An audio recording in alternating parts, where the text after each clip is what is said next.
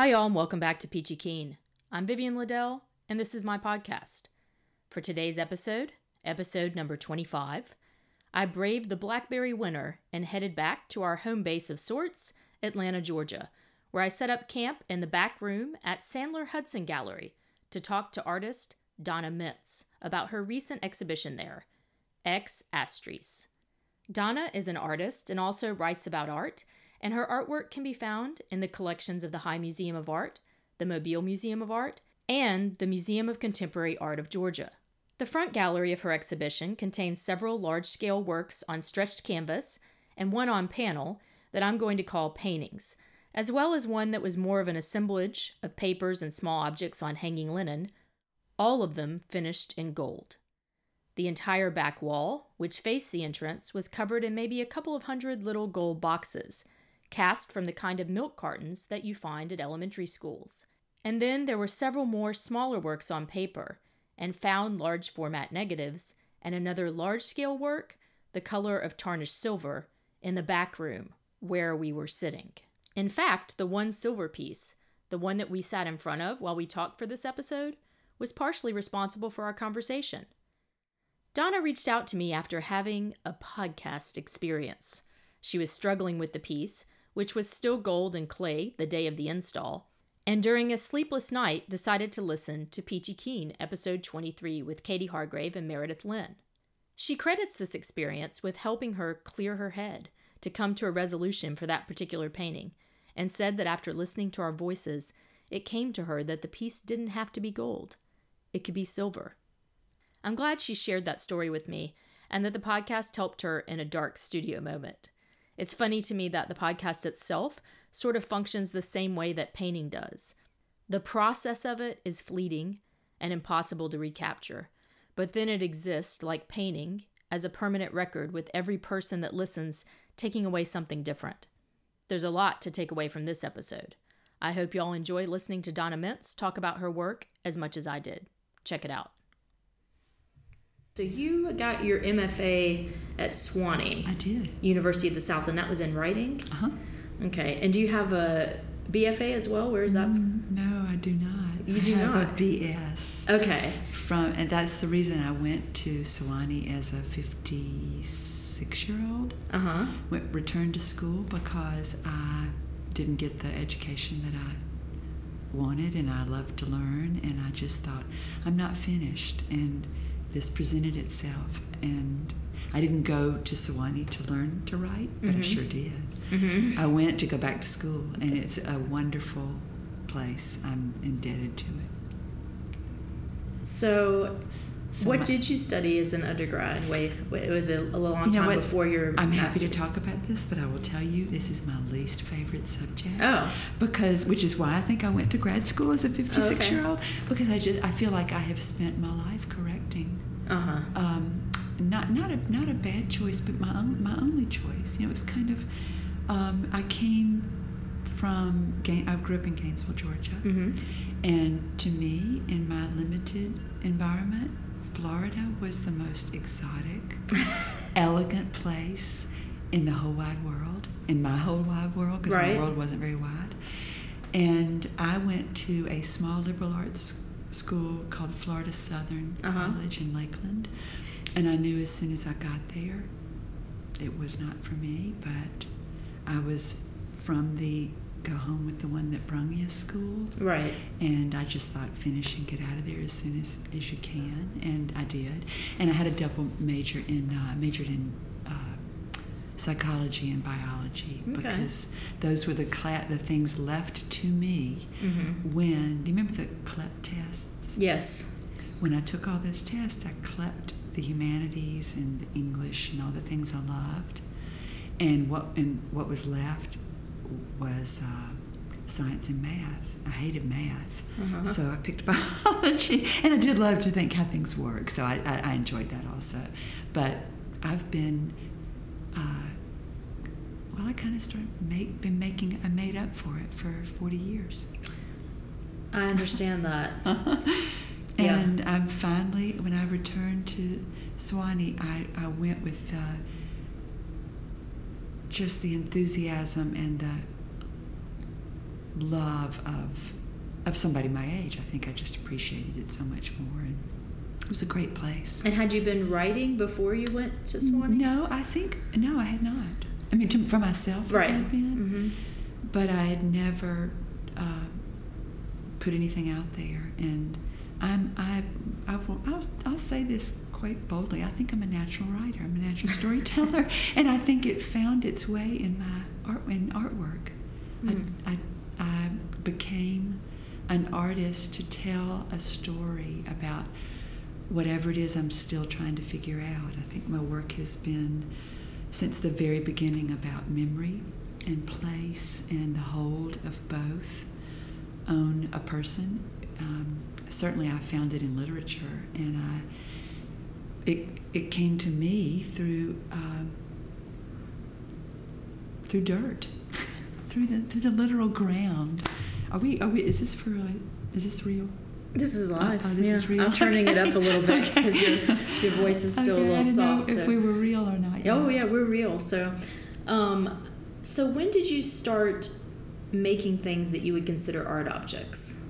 Like, how long have you been doing that? Since I would say the mid-90s. Not that long. I mean, well, actually, that's not true. I made things. I had a small business making things that were sold through the Gift Mart. Robin Sandler probably doesn't want the world to know that. But anyway, I started making, I did that, and I had lots of employees, and we worked out of my backyard. I had a cottage in the backyard of my house, and it just ran me in the ground. I was, working for everybody but myself, for the people that worked for me, for the payroll, for the government, for the sales reps, but not for myself. And I just remember saying, I can do better than this. I can do more. This is not what I want to do. And I sold the business and started making my own art. And that was in Atlanta? Yes, I have always lived in Atlanta. Always since Since college, yeah. I came, after I graduated from college, I went to Georgia Tech for a while in the school, I think, of chemistry, because I thought I would go to med school. And that didn't work out.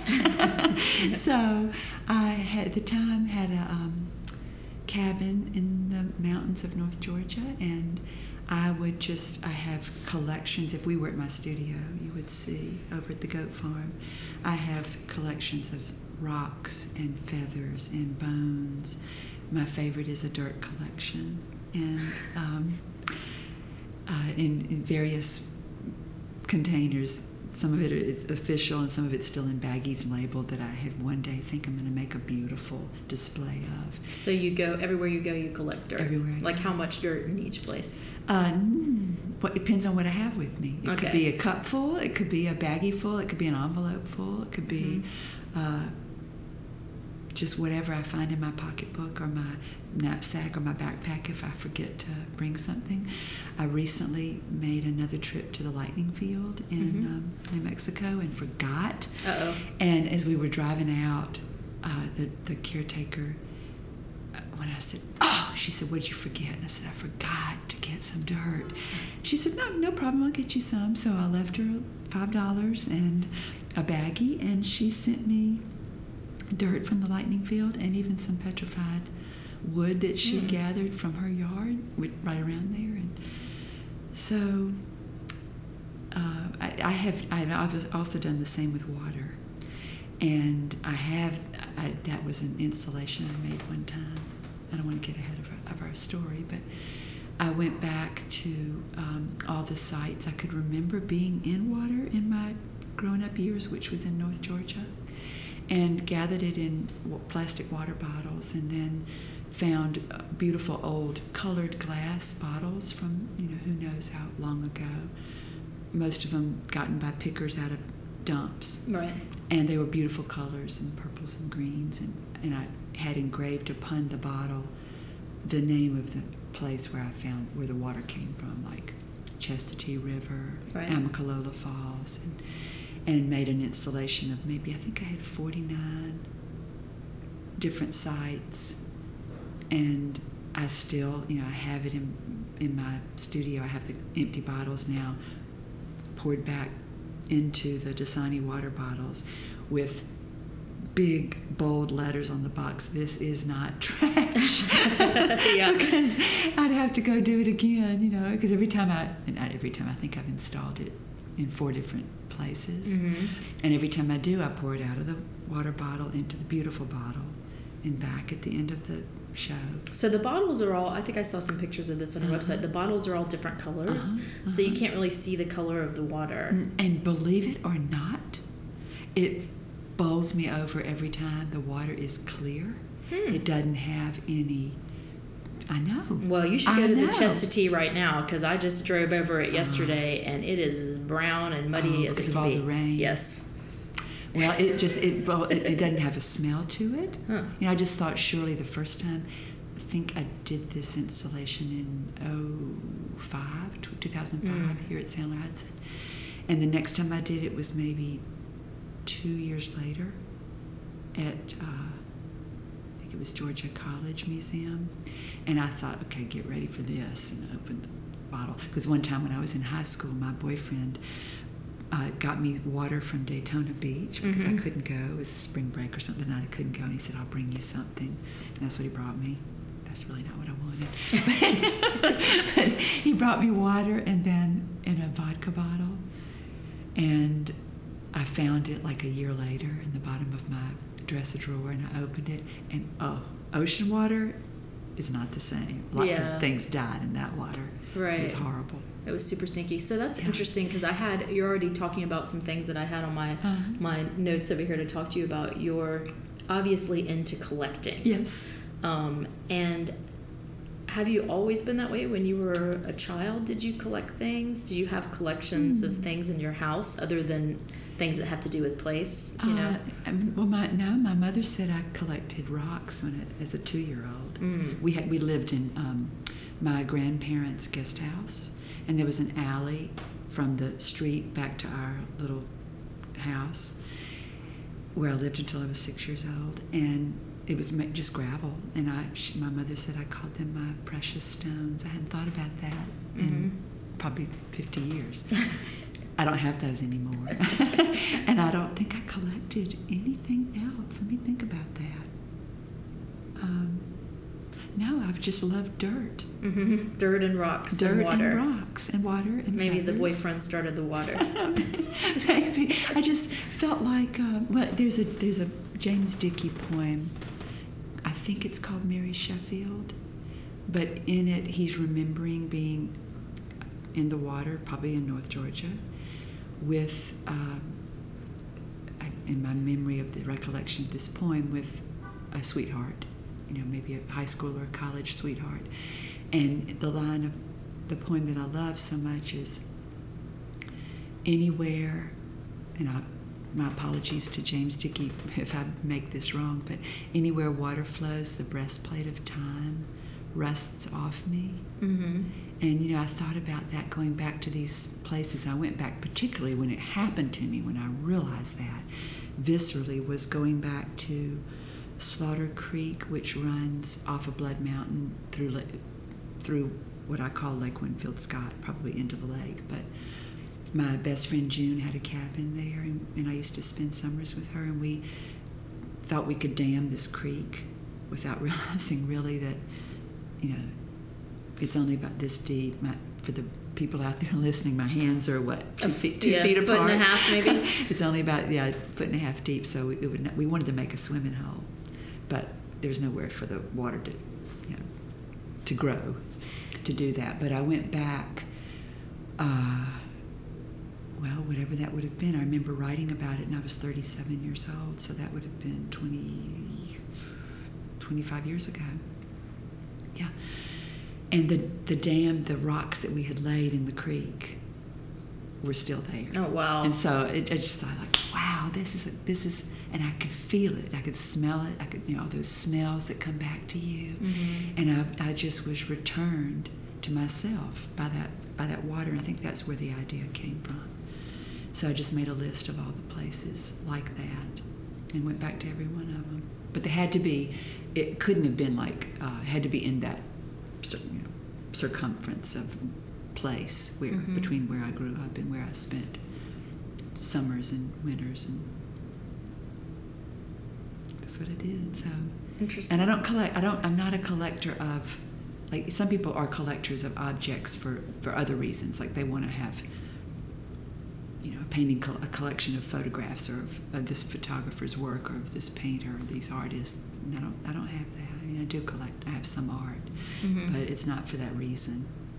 So you're really interested in time and memory, it sounds like. And then, I know you said I touched on something you didn't want to talk about, your BFA and your... No, I don't have a BFA. And your BA and your Yeah. kind of wasted time there. Yeah. I was wondering, so I talk with this podcast, it's talking to women about art in the South, right? Good. Yeah. So I like to talk about, I'm wondering your experience as being female in the South, if that plays into this idea of memory or this, this sense of time lost, or do you have any kind of, I don't know, the way that you say that you've wasted a lot of time that way? Wow, that's very interesting. And for those of you out there listening, none of these questions is prepared. I'm hearing it when you're hearing it. So I haven't really given that a lot of thought as it relates to my art making. But I have given it a lot of thought as to the person I am returning to as a 60-year-old. And there's a gap in there. I think I'm returning to my original self. And this was the person who thought about the things I'm thinking about. And I think coming of age in the 60s and 70s, coming in college when things like Title IX were happening, so that the women in my family, my mother and my grandmothers, lived a very circumscribed, defined life. The men in my family, I think, made sure that happened, or they had their own circumscribed roles to play. And I think I was talking to somebody about this the other day, that and this will get a little bit off the subject of art, but into that of literature, until I took a class in the literature of the American South in 2013 as a 7-ish year old, I did not realize how the mythology that is, we call the Lost Cause mythology, affected my childhood and the way I grew up. And I wrote a short essay on this about getting to go to the Wren House, which was the home of Joel Chandler Harris. And I had read the Uncle Remus stories, or had them read to me before I could even read. And I thought,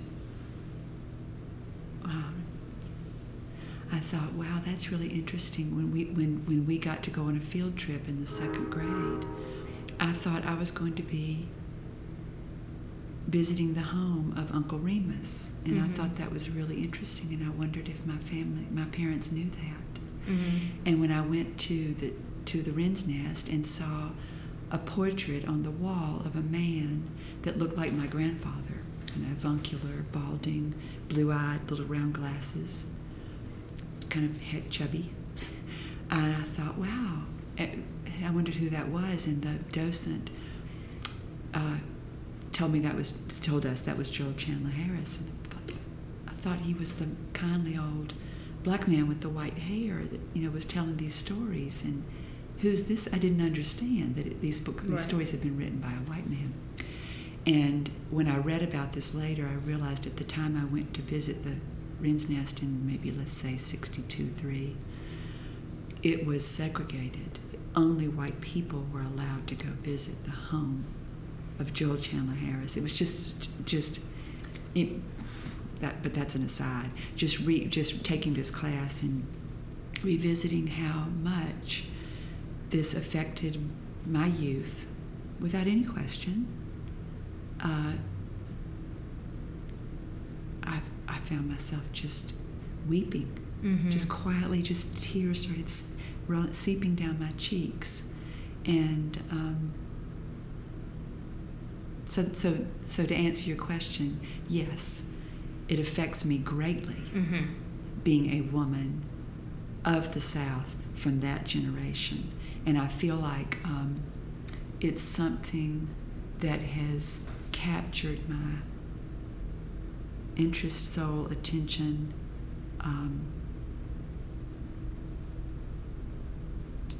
my desire almost to make up for it, for being actually captive to it and yet owing to the world for having been, you know. Right. It's such a complicated subject that is in my opinion, it's the story of this nation, that we were founded as a slave state. The whole country was. Right. And that the whole country profited from that, and we are still working our way out. We still have so far to go to work our way out of that. And to mention, you started this by talking about the article that I wrote about Lillian Smith, and I'll take a chance to say now, Hal Jacobs has made a wonderful film that he's going to be premiering in May called Breaking the Silence, and that's what that piece was about. I remember her name in my home. I remember her book, Strange Fruit. I remember, what's wrong with that? You know, just the sense of thinking, what's wrong with that? And that's a lot of what this movie, the documentary addresses, is her role, it's a movie. I was thinking, Hal had asked me, I previewed it the other day, and Hal had asked me for some notes and to talk about him, to talk to him about what I thought about it. And it's really a film about contradiction, about this woman who was so instrumental in the lives of, and important in the lives of people in the student movement like Lonnie King. She was an intimate of Martin Luther King and Coretta Scott King, and James Baldwin, and Paul Robeson and his wife, and she used to hold salons in her Clayton, Georgia mountaintop home, where people like Lonnie King, on the film and in writing, remembers going to her house and how wonderful she was, and yet she is the figure who was so instrumental in this movement and cared so deeply about it that so few people know about. And he's trying to. That would be a mischaracterization. He's not trying to change that. He's just illuminating her life and letting people see for themselves. But you know what I want the subtext to be, breaking the silence. Subtext. The most important woman in civil rights that you've never heard of. You know, she was. So anyway, so it's a lot about contrast, about her place she grew up in a classical. Classic upper middle class white home, and she was raised to be one way, and she became her own person. She was her own person in life, in love. She lived with a woman named Paula Snelling, and they were, although Lillian never really, I don't think she characterized it this way, but they were clearly in love with one another till the day they died, till the day she died. She was with she had cancer, and Martin Luther King and Coretta were taking her to Emory Hospital, and he was pulled over, ostensibly for, I think, maybe a traffic violation of a taillight being out, something simple like that, but he was pulled over. But the real reason he was pulled over is he had a white woman in the front seat of his car and arrested. Yeah, so that's interesting. I mean, I have I'm a little younger than you, but I really understand what you're saying about being raised one way and then having these prescribed roles, Mm-hmm. that it can take, in my case, I think it took me about 20 years to kind of break free of that, and also to return to the person that I was as a child, you know, before you realized that you were supposed to fill these certain Before you roles. realized, you know, it was Yes. something even to realize. Yes. You know? Yeah, it's very interesting. So Where are you from?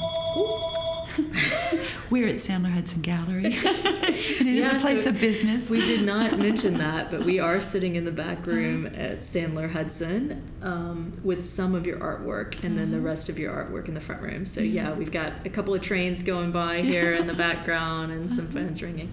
I'm from Memphis Oh, you are. originally, but I grew my high school years I spent in Albany, Georgia. So very different, very kind of more rural than Why Memphis. did your parents move to Albany? My dad worked for Miller Ah, Brewery, uh-huh. and so he was... And you don't say Albany? No. I feel like I've had this conversation on the podcast Sorry. before. So sorry. But it's, everyone... I don't know anybody in Albany that says that. They don't call it Albany High. Interesting. They call it Albany High. Like, I think it's just a weird handshake ritual that you do with people you don't know. And they're like, oh, you're from Albany. And I'm like, nobody says that there. I don't like to play those kind of games. I think as artists, you know, a lot of us are just straight talkers. Yeah. But it's not. I just don't see that as a real thing. I've never been there. So I never heard people saying it. I don't know. I haven't been there in a long time. Speaking of 20 years, it's I think the late 90s is the last time I was in Albany. But anyway, let's talk a little bit about the work that we are sitting here with. I actually came here a few weeks ago with my students and brought them to look at your show. Let's see if I asked them if they had any questions. Oh, good. That I could ask you. And I think we've already started to get into one of their questions, which was they wanted to know, where do your materials come from? So we started talking about that a little bit, but this show is, in my opinion, all about the materials. So I think we can go a lot deeper with that question. So you've started talking about collections of rocks. Everything in here is like, it appears to be gilded in gold, and if I read your statement correctly, it is real gold that it is gilded in. Is some of the things are gilded Some in? of it is. Some of it is real gold leaf. Most of it is composition gold, which is a fancy word, a better word than imitation. but it's a material. It's a composite of, I think, brass, nickel, and zinc. The color's natural, but the real gold leaf is $100 for what would cover about 3 feet, I think, of space. And some of these are so many layers deep because I make it and then change my mind, and then I go change my mind back, and I just keep building it up. But there is real gold in every one of them, but not every one of them is all gold. Gotcha. It would have. I mean, I almost broke the bank anyway, but it would have really broken the bank. And there's a real variety of materials here. So some, you say you collect things. This is not as much about place as your other work. No, it's not, although there is place in every piece. And I didn't really set out to do it that way. But if I may start to answer that question. Sure. I'll start at the beginning of the beginning of the end. What I realized at the end of the making of this work was that it was really all about the ideas, the deep ideas I'm pondering in a book I'm writing about two seemingly opposite, disparate works of art that address the sublime. And the word sublime is, I think we overuse that word, but I mean it in the sense, the literary and the poetic sense of the, the word itself is a conjunction of two Latin phrases, sub and lemon. Sub means beneath or up to, and lemon means just below, or means threshold. So sublime is that which, to me, the way I interpret it and the way the Romantics interpret it is, it's that which we kind of sense and feel, but cannot quite A, describe, and B, sense with our senses, but we know it. It's this beauty and that we usually approach through beauty and awe and wonder. As I mentioned earlier, my work is, I think, always in some way about memory, an investigation of it, a manifestation of it, a portrayal of it somehow, obliquely. But I love a line that the writer Vladimir Nabokov said about his own memoirs. If its subject is memory, its medium is awe and beauty.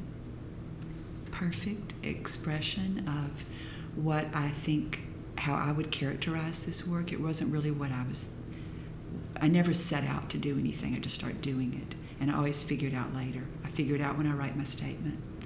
And so therefore, a lot of what is beneath these paintings, almost every one of them, has some, for instance, where the sea used to be over there on the wall is a big, looks like tarnished silver. But it started out as a painting that was all white that I made from kaolin, which is white clay that I gathered down on the fall line of Georgia, which is a geographic line that runs like a safety patrol belt across the state of Georgia, and it's where an ancient sea it's the shoreline of the ancient sea that used to cover Georgia, come up to that point. And I had made the body of work right before that had been made of graphite, all graphite, just dark gray paintings, one of which is under that gold painting on the wall in there. And I just was tired of that dark gray, and I went to make a whole body of work about this white kaolin, and that it was, in fact, where the sea used to be. It was beneath the sea. And that came from the fact that I had spent a lot of time looking for the lost grave of my great-grandfather that is a whole other story. It's a really great story because I found it. Oh. But I spent a lot of time down there in that place, and I made sound recordings when I was there one time. When I couldn't find anything to tell me where he was, I thought maybe the sound would tell me. And I just spent some time down there thinking it would come to me somehow. And long story short, for another occasion maybe, but it did. I found it against all odds. And that started the whole nother mystery and story. But I gathered a bunch of that clay while I was down there. And I don't know where I got started on that. We were talking about memory. Okay, so the idea of the reliquary is really what started this body of work, and what those small sculptures are on the wall. There's a wall out there of 200, and I made 216, but only 207 made it to the wall. And the idea came to me through the Catholic reliquary. Most of us are familiar with that as a container for some holy relic, whether it was the relic of the True Cross or the bones of St. Patrick or the cloth from St. Teresa's gowns. They were containers designed to hold an object, and as we look at it today, it matters really whether or not it is a relic of the True Cross. What matters is what we endow it with, and making it beautiful, making that memory or that object hallowed made it beautiful, and vice versa. So I made these containers on the wall out there, and Just turn the fan on. I can hear a fan in here. I can too. Let's stop for a second. Let's stop for a second, and then we'll pick up with you talking about... A bathroom fan came on, and I told Donna we would take a little break from recording and that I would edit the fan section out. While we were on our, air quotes, break from recording, I did some sound checking because I was worried about her voice being too low with all the ambient room noise. And Donna, the storyteller, continued to tell a funny little bit about her voice at a reading she did, which I hated to edit out, so I'm leaving it in for you guys, even though it was a bit off topic, and we were supposedly not recording. My biggest worry is that you're too quiet. I've got it on like full volume over here. I can't. I sound. Maybe I have some kind of funky, ear to throat to thing, because it sounds really close to me. I sound loud. Except my voice is scratchy this morning from the pollen. Still hear the fan. No, I mean it's. We'll just. I think you just have a soothing voice, and it's. Yeah, it's. One time I was doing a reading at Swanee, and when I finished, and it was really a dramatic story about. I found a photograph. I'm a student of the literature of the Vietnam War, and I went to see a show in New York, and saw a photograph that just. And I knew almost. Here we go. I knew almost all these photographs, but then I got to one that just absolutely stood me still. We're not taping right now. Anyway, it was a soldier from 1965 in the jungle of the Vietnam, in Cu Chi, and during the Vietnam War. And it was the most beautiful photograph of the cost of war on an individual boy that I've ever seen. And I thought, I have to find out what happened to that soldier. And I drove 800 miles to Jay, Oklahoma to talk to him 60 years later, and now we're like best friends. But I was reading this story, and I was fighting back tears, and I was reading the story, and I saw these two women start, talking and going, and talking and talking. And at the end, they came up to me and said, "We're so sorry because we saw you see us. But have you ever heard of that website?" And she called it by name, and I've never heard of it.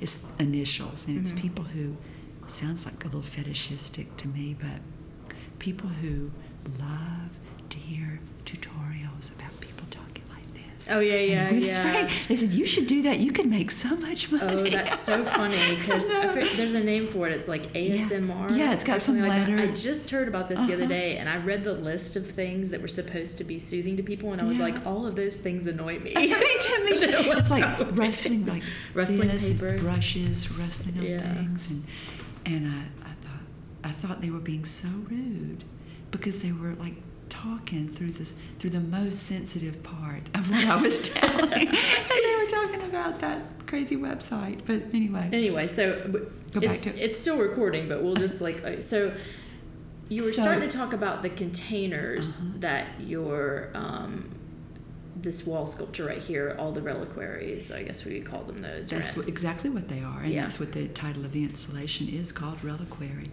And I, not in every one of them, but as I began making them, they're made from plaster, which I mix up and pour into molds that I don't know how to make them. I'm not a sculptor. I don't know how to build things, so I just do what I figure out a way. And my way was to go down to E. Rivers Elementary School. Shout out to Mr.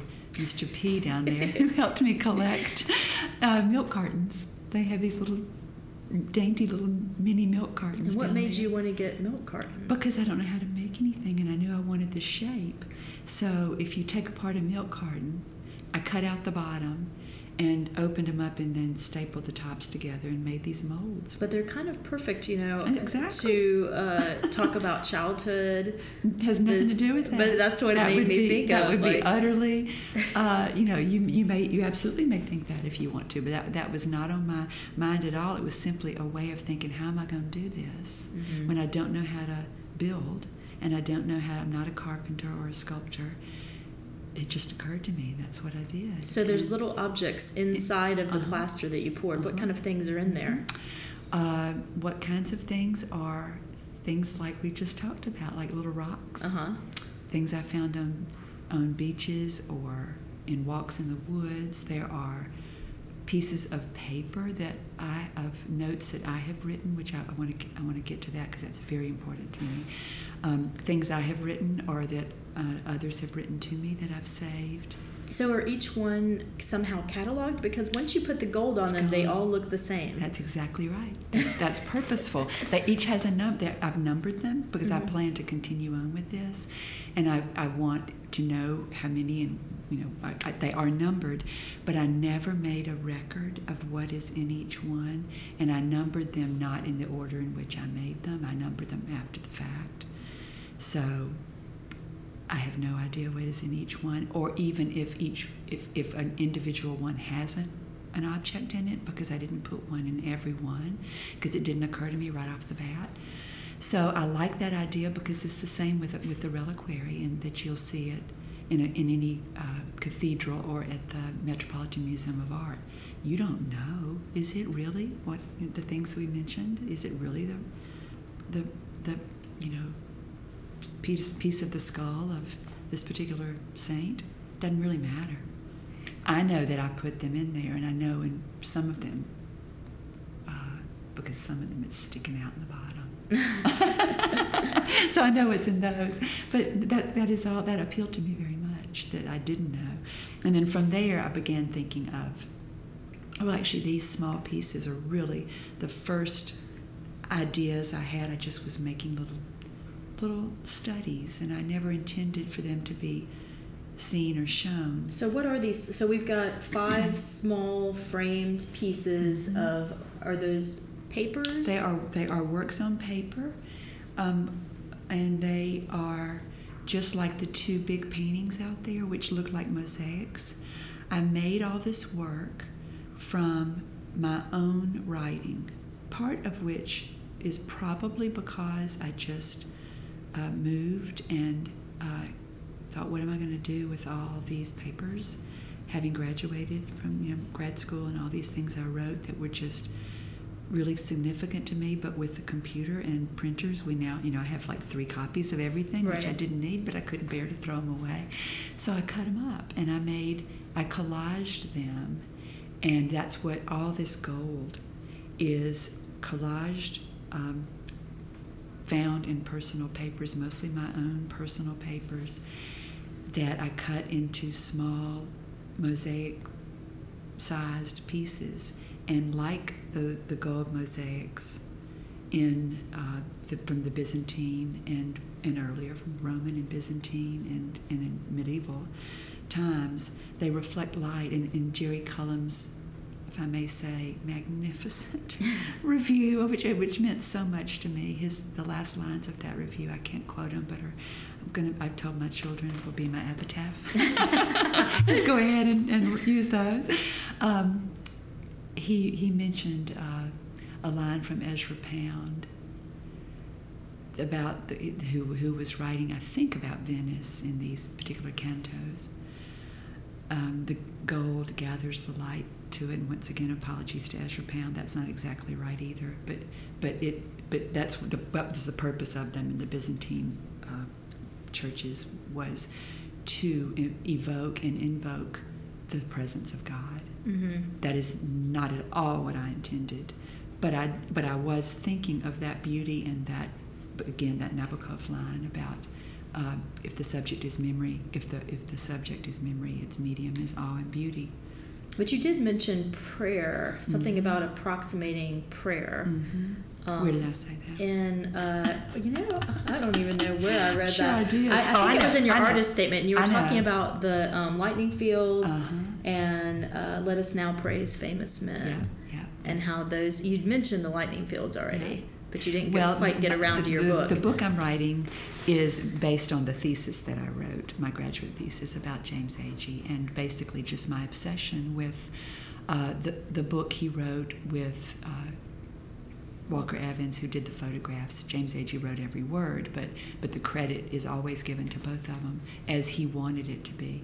But the ideas in that book, which is nominally about poor tenant farmers in Depression era Alabama, that in name only is it about that. It's really about James Agee's own experience of the divinity of the human soul. And he was a deep and complicated, flawed human who I think I was put on this earth to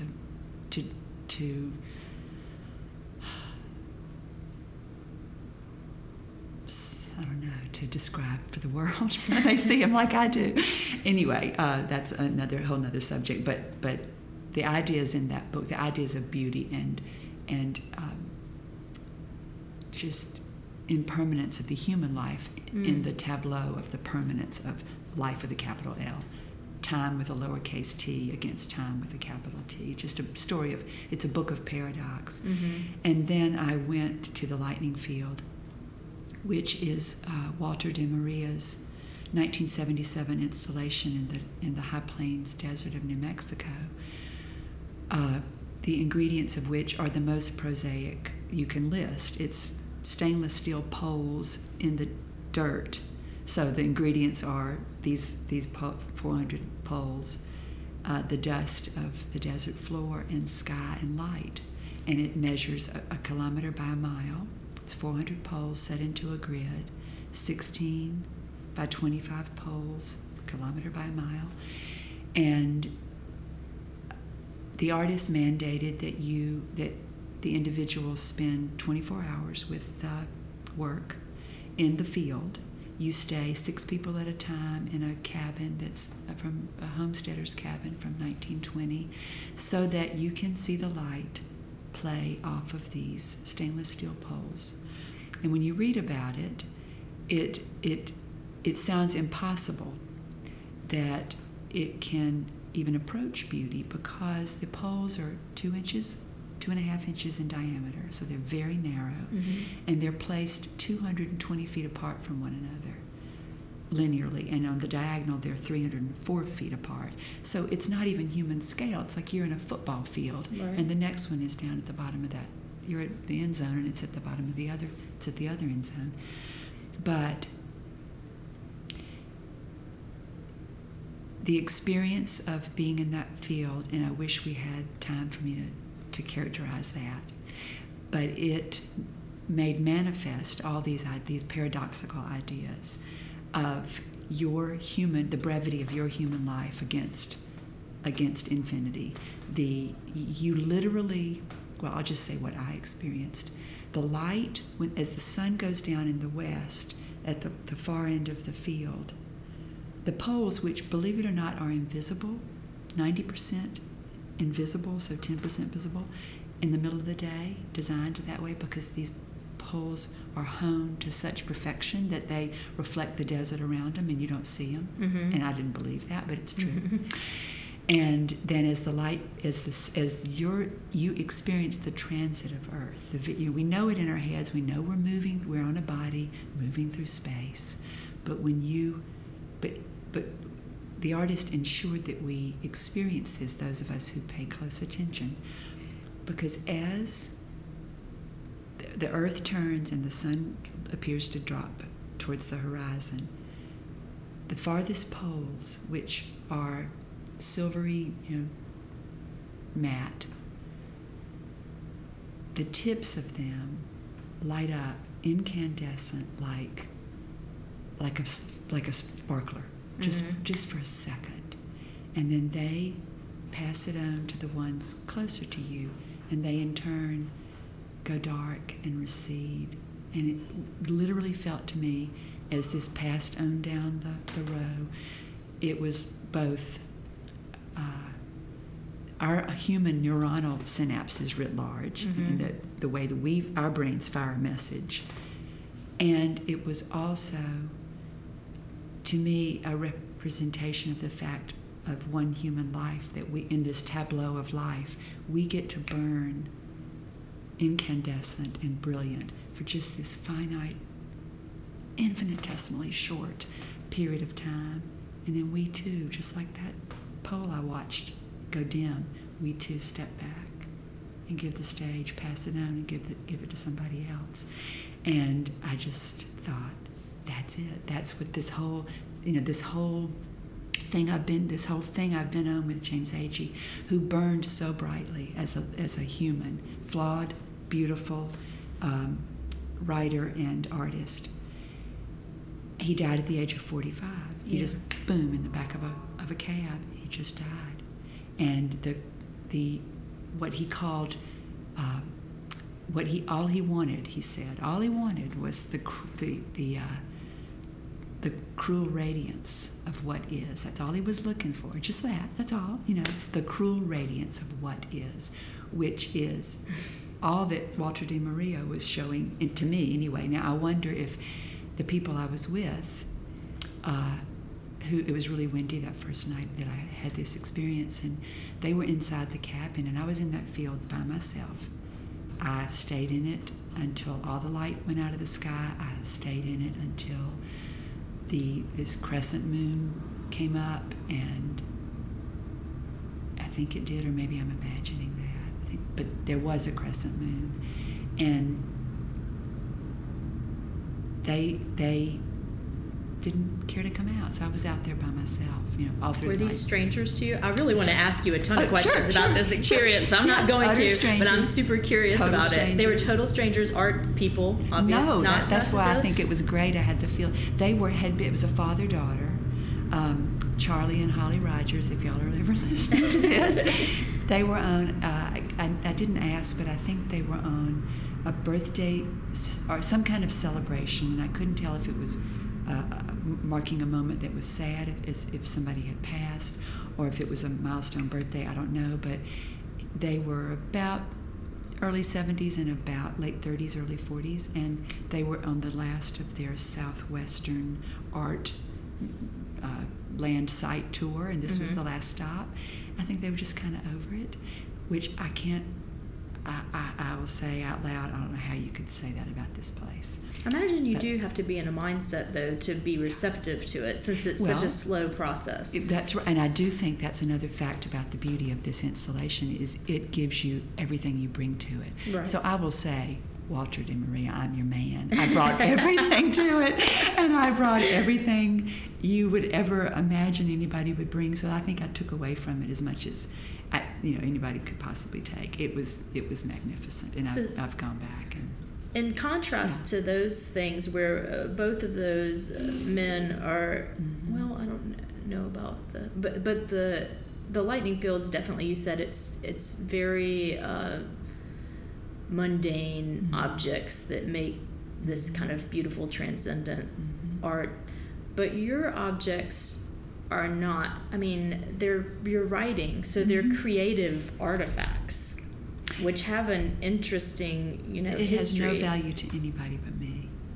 Well, the word will. No, the written word will, and that certainly is my intention and my hope. But that piece of paper that is a third version of something, or fourth version, and maybe 100 years from now, if the book is everything I want it to be, it will have been of value, and the historians will have to come and peel that gold leaf off. They get the X-rays. There must be some kind of X-ray where they can see that. But what is the other? You said you had your writing and found letters. What kind of found stuff is in there? Found papers. Okay, that is a very fancy word for something I might have bought. Let's say at Sam Flax. Okay, so not like you didn't collect someone else's writing. No, or somebody. But there is that too.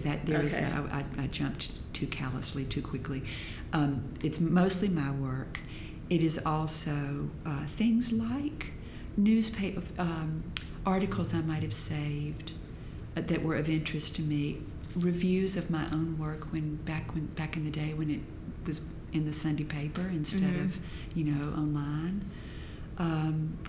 Yes, indeed, some old found letters that I was entranced with once, and I don't really know why, and it was hard for me to throw them away. So I used those sorts of things to think, well, I'm making art out of them, so I'm not throwing them away. So yeah, there are other people's letters, some to me, written to me, notes, letters and postcards, but most of it is just as prosaic as it gets. It's like a third draft, fourth time I printed it out, copy of an essay I was writing or something I was correcting. So there's this transformation. Jerry Cullum mentioned Ellen Etsui in his review, which is lots of gold and kind of everyday objects turning into something more. What about these pieces that we're looking at right here that look like large format negatives? Is that what they are? That's exactly what they are. Okay. They are They are they are glass plate negatives from the late 1800s to around 1910 or 12, are the dates that I've seen on them, that I got at flea market in Chelsea, New York, in Lower Manhattan. They are. I bought the first one thinking, I don't know, but one day I'm going to do something with this because it was a forest and I loved the scene. And I put gold leaf on the back of them. And they end up being the one object in this whole exhibition that I think captures that exact idea I'm trying to capture, which is that a memory, a moment in time, so finite and fleeting, has been made permanent, first by the photographer, by fixing this image, putting silver nitrate, I think it is, on the back of a piece of glass and fixing this image that was then maybe printed, maybe not, who knows where the photograph is, cast off, and I found 120 years later, and made into what I think is a beautiful object that has the gravitas of an important memory. To me, they're not, because I don't know even where they were made, but I'll say I just love them. I love the depth of them. Some of them look like Japanese lacquer. Some look like fabric. They react differently to the gold. I made some yesterday, and came into the gallery just feeling like my best friend had betrayed me. I mean, literally, I was so disappointed because I had these magnificent, bigger than these, 7x9 glass plates that had made it 120 years to me, to my hands.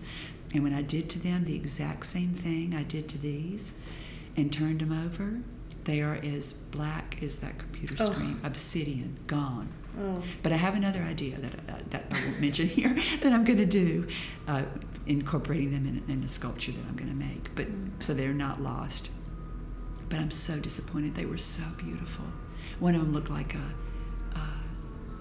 a romantic painting, a Friedrich romantic painting. These two people standing on the shore, dressed in black, long black, she in long black dress, and he in like a morning coat, looking out into the ocean with this perfect rhomboid of sunlight from the setting sun on the water. Beautiful clouds. It would have been so perfect. Now it's gone. But what I'm going to do, I think, is I read this story of Matthew Brady, who was a Civil War photographer who gave us all those just heart-rending photographs of battlefields, soldiers on the battlefield. I think these details won't be exact, but the story is true. When he closed his shop and either sold or gave away or left behind his glass negatives, they were used in Victorian times and a little bit earlier for conservatory panes and greenhouse panes, and eventually over time just gave up their images to the air and the light, and the images faded forever. They're gone. And I just think that is the most poetic thought I've ever heard, and I want to make a structure out of glass negatives. So somehow there'll be gold on the outside, and nobody take that idea if I don't get to it for a few years. But that's what those are. That's exactly what they are. Well, thanks so much, Donna, for talking to me today and sharing all of these great stories around your art. I really enjoyed it. You're welcome. Thank you so much for letting me talk about my art, and I loved meeting you, and hope we'll have another occasion to talk about it. Thank you. Thank you for what you do. Thanks again to Donna Mintz and to Sandler Hudson Gallery for letting us record this episode in their back room. Donna Mintz will be in residence in June at the Lillian E. Smith Center of Piedmont College, revisiting the book that inspired the visual art we discussed in this episode. With a working title of Stars at Noon, her book explores two disparate works that address the sublime. James Agee and Walker Evans' 1941 masterwork, Let Us Now Praise Famous Men, and Walter DeMario's installation, The Lightning Field. You can find more information, as well as pictures and links to topics that we discussed in this episode on the Peachy Keen page of my website at Vivian Liddell, that's VivianLiddell.com. If you'd like to support the podcast, please consider leaving a review on iTunes or pledge your financial support by going to our Patreon page. You can also find that link on the Peachy Keen page of my website. Until next time, I hope you're all enjoying the last buds of our too short spring here in Georgia and that your days are peachy keen.